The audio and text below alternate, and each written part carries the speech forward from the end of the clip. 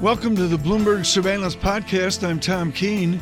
Daily, we bring you insight from the best in economics, finance, investment, and international relations. Find Bloomberg Surveillance on Apple Podcasts, SoundCloud, Bloomberg.com, and of course, on the Bloomberg. This is important. And on Election Day, we're going to recalibrate with Kathleen Fisher of Bernstein. Kathy, it's a single-digit world, 1 year trailing, S&P up 6%. If I'd bought the FTSE in dollars, it'd be negative 18% as well. Maybe on an election day, I have to recalibrate. What do I recalibrate to in equities, bonds, and cash? You know, we've been saying for some time that investors should expect mid-single-digit returns on stocks. That's what's new. You know, when you think of the past few years, we've had some great years. Last year was very, very strong across global equity markets. Mm-hmm. It's not surprising this year is less good because we do think you're going to get roughly 6% compound returns on U.S. stocks over the next decade or so, and maybe 7-ish outside the U.S., which is one of the reasons we're really encouraging clients to stick with a non-U.S. allocation, maintain a global equity allocation because non-U.S. stocks are cheaper. That's right where I wanted to go, and we're beginning to hear a real percolation of get back in non-U.S. Is that Siemens of Germany, or is that a company I don't know in Cambodia? Which is it? It's both. Clearly, the problems that Europe has are well understood. The problems emerging markets have are perhaps less well understood because they're not a monolithic group. Each country is very different, and they've pretty much been sold off in tandem. So I think the key thing is to look at companies that are located outside the U.S., understand what their business model is, who their customers are, and make a decision about the valuation of those companies independent of where they're located. Well, let's talk about where the customers are located themselves. I know where you're looking for the companies to be located.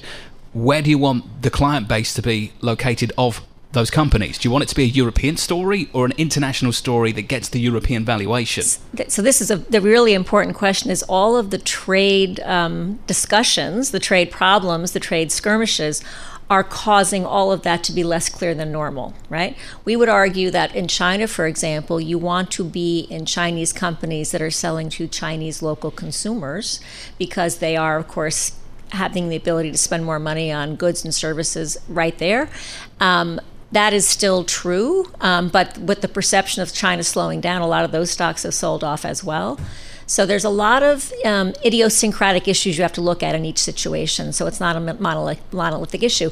But in terms of multinationals, I would argue if you're worried about a country in Europe that's not as robust as it might be, but there's a company that's a multinational selling to companies to consumers all around the world, you can get discounted stocks that are very attractive. Kathy, got to get to the top story of the day, the midterm elections. There's a view that gridlock is good for markets historically.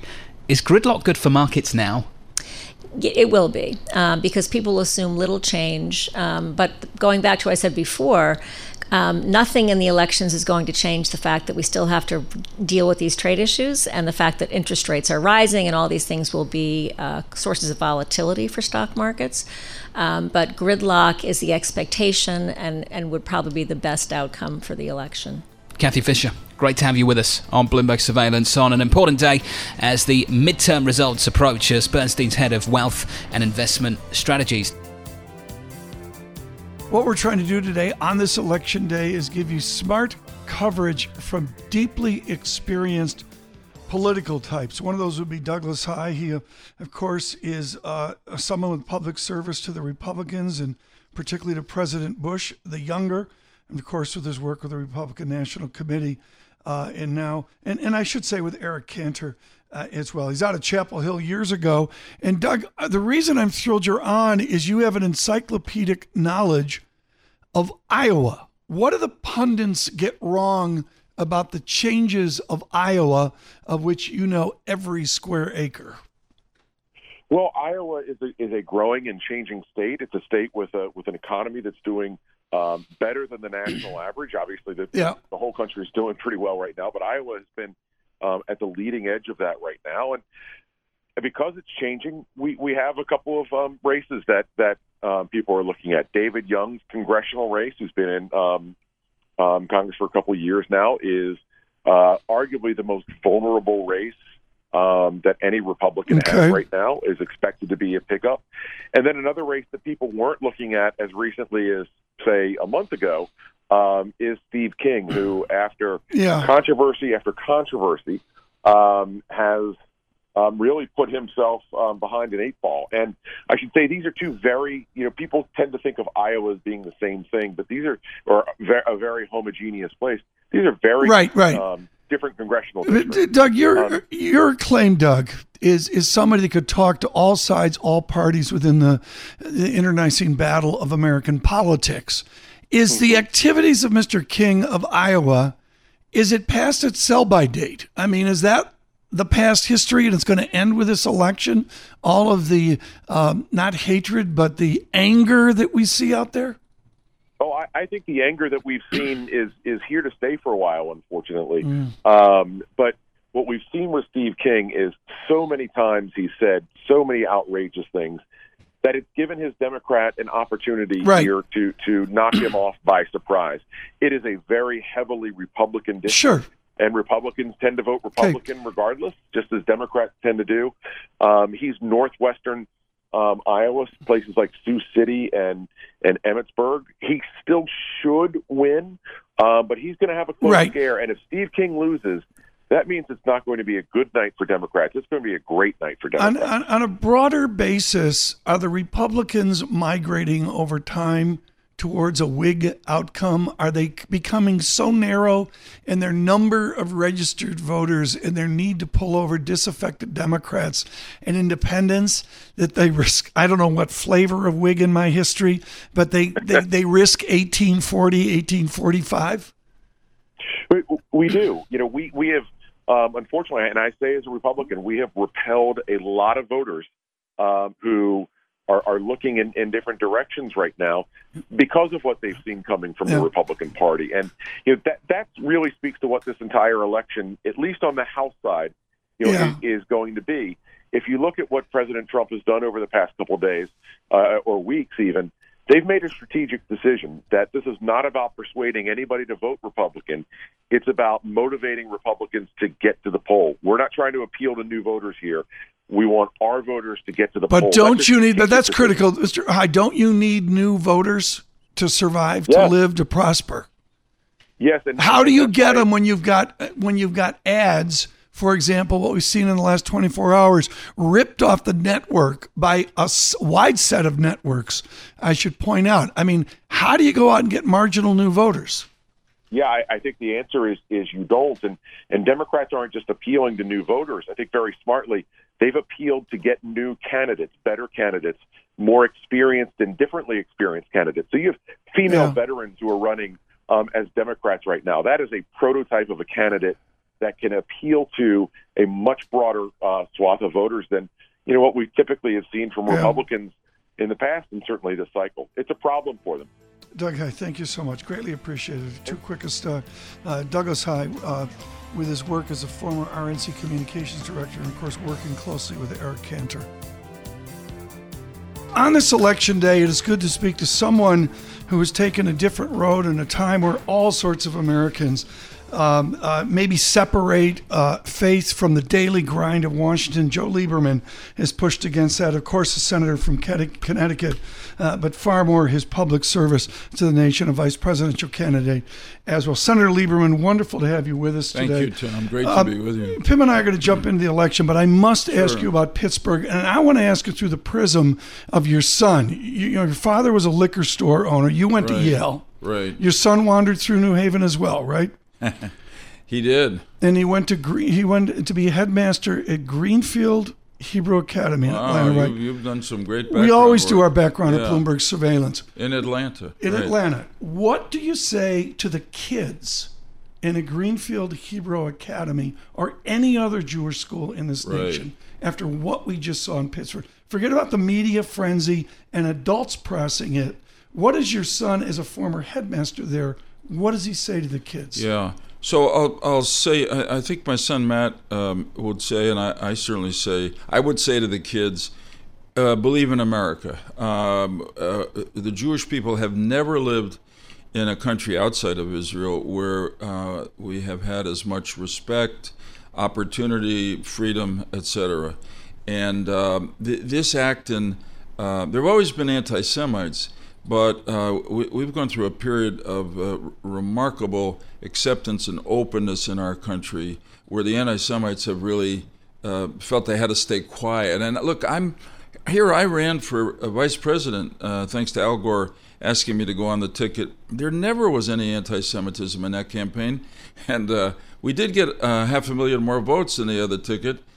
So I'm not relitigating the Supreme Court decision. I'm just saying, what a statement about the fairness of the American people. Now, there's been an uptick in anti-Semitic acts. There's still a minority.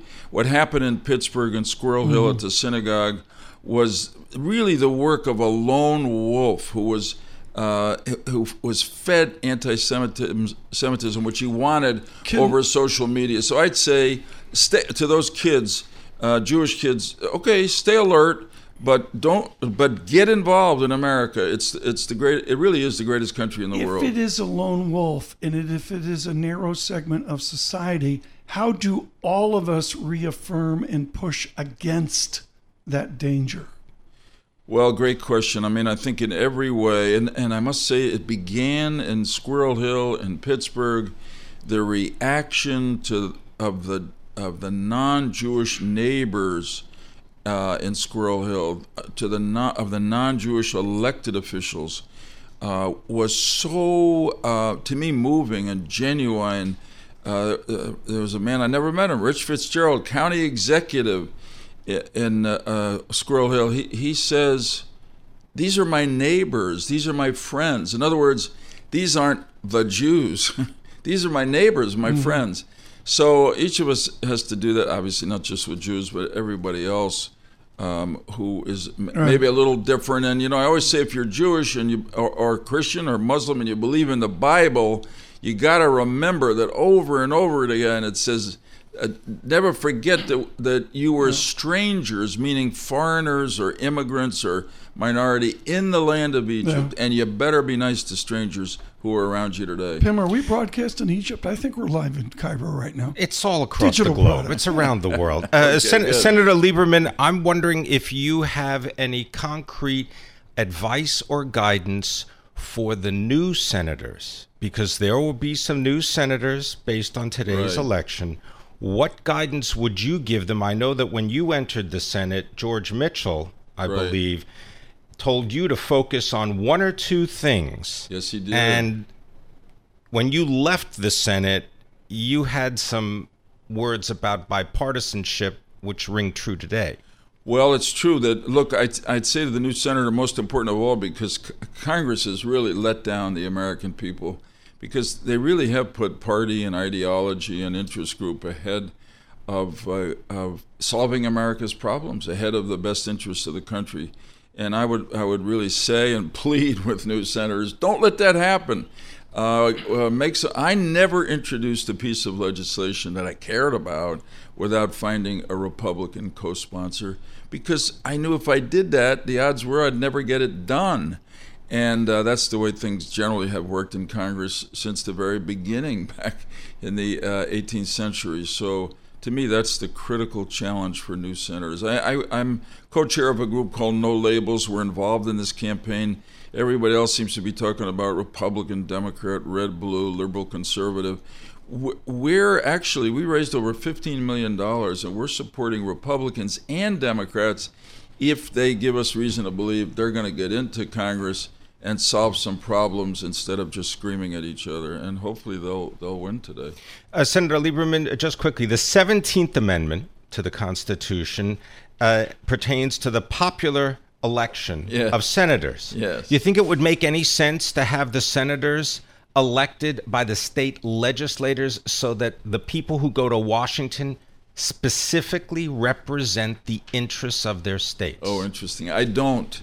Now, as you know, for us, an amazingly long time, right into the early years of the 20th century, about 100 years ago, a little more, it was the state legislators that elected the senators. Now, that began, I think, because our founders, who were revolutionaries and fought against the King of England, established a new country, a free country, they were still they were elitists. They were a bit worried about what the people would do if you let them go. So instead, they said that the state legislature, which was likely to be the elite of the state, would choose senators. That's not the way. We've got to let the people decide. Very quickly here, 1988, you won by less than 11,000 votes, 0.8%. Correct. Against Mr. Weicker. Did you have your acceptance speech already, or was it? Oh, I got to make this up fast. How'd that work that evening? Yeah, no, I'll tell you a quick story about that night. So we wrote an acceptance speech and a concession speech. I pretty much did that every race I was in, including the ones that I was favored heavily to win. But here's the story I want to tell you. The polls closed at 8 o'clock. Around 9 o'clock, my press secretary comes in and says, "Peter Jennings will go live if you declare victory now. What do you think?" I said, "I haven't won." We haven't won yet. Okay, Senator Lieberman, thank you so much. Great to be with you. Of Connecticut, thank you so much. Worldwide, vote. This is Bloomberg. Polls open nicely across much of the nation and closing 6 p.m.-ish in Kentucky and parts of Indiana as well. It is good to catch up with the former chairman of the President's Council of Economic Advisors, this for the Democrat Barack Obama. Austin Goolsbee joins us from Chicago this morning. Austin, you've done a lot of work in economics and internet and technology. You did a lot of work for Slate, sort of the hipper. You're the hipper kind of guy. You're in the groove. Is there a generational change today for the Democratic Party? Well, first of all, thanks for having me back, Tom. I think you can feel there is some generational change taking place in the Democratic Party. I don't know how that plays out in 2020, but I think you're definitely seeing a lot of different types of candidates for running for Congress, running for state reps. As the higher up you go, and even for governor, as you start getting to the presidential candidates and the senators, maybe a little less change. Yeah, and Pim, this goes back to the incredibly important internet commerce, tax sensitivity, and the generation gap. Goolsbee, Chicago, the Supreme Court. The Supreme Court just upheld the state's version of net neutrality. But Austin Goolsbee, does the economy still determine election outcome? Doesn't seem like it. That's kind of the puzzle. You would have thought that the sitting president, if the economy is doing this well at the midterm, that'd be all he'd talk about. The fact that he didn't might be because his mind is elsewhere, but it might be because the economy isn't what's leading people to vote. And, President Trump himself put it when he said, well, we can talk about the economy, but that's kind of boring. So it seems like most of the older rules are off, where how the economy was doing, how the income growth was in the last year is not the main determinant. Maybe that's a sign that the income growth for regular people hasn't been as great as what. If I told you the unemployment rate was this low and I told you we were growing at a decent clip, in the old days, you probably would have said, well, people's incomes must be rising like crazy like they did at the end of the 90s, but they kind of have not been. All right, but if that's the case, and let's just take that as something that you posit, does that indicate then that the tone in Washington, in the Senate and in the House will change? I don't necessarily mean that they're going to do anything bipartisan, but what they focus on is going to be different, because if the focus is no longer on the economy to win votes, it's got to focus on something else. Yeah, that's a nice theory, but it actually turns into a dark theory, which is, I think it is going to focus on something else, but it's not going to be something fun and light. It's going to be nasty cultural battles, and we have seen play out in the past as you run up to a presidential election, mostly Washington doesn't get anything done, but they set up a series of show votes to try to embarrass and humiliate the other side. And I bet for sure they're going to do that.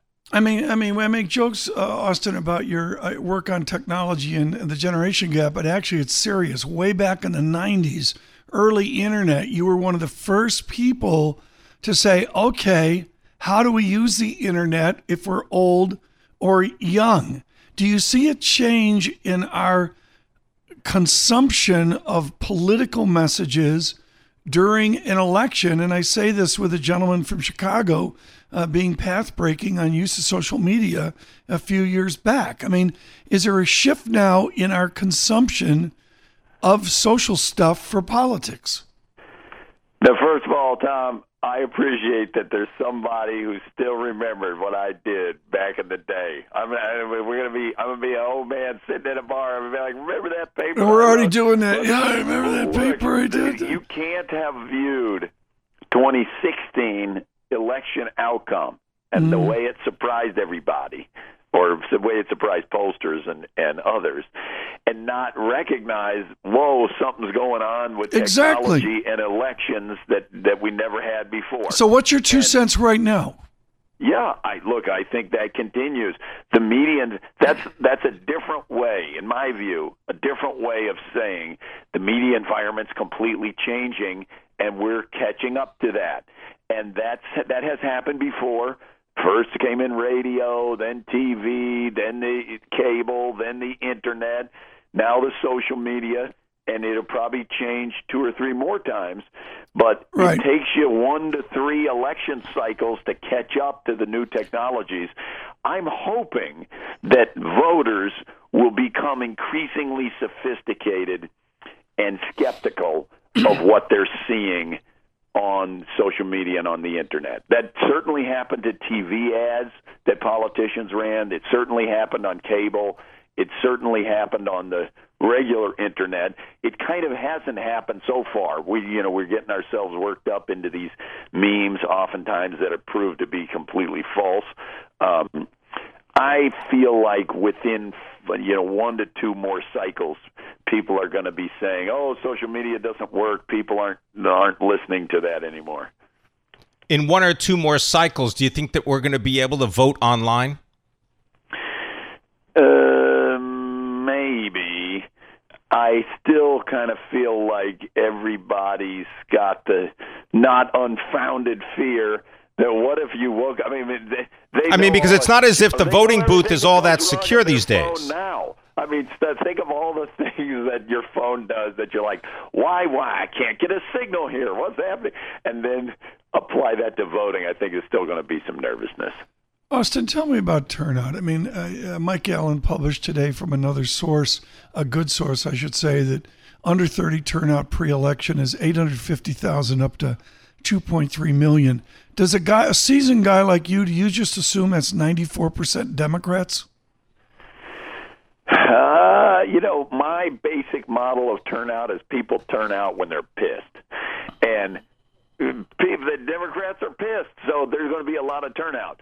Now, that usually sparks and if you think the other people are all turning out, then you're going to turn out too. Yeah. It feels like there's a lot more close contests this time than in a normal midterm, where it's kind of the Politburo and 95% of the incumbents just get reelected.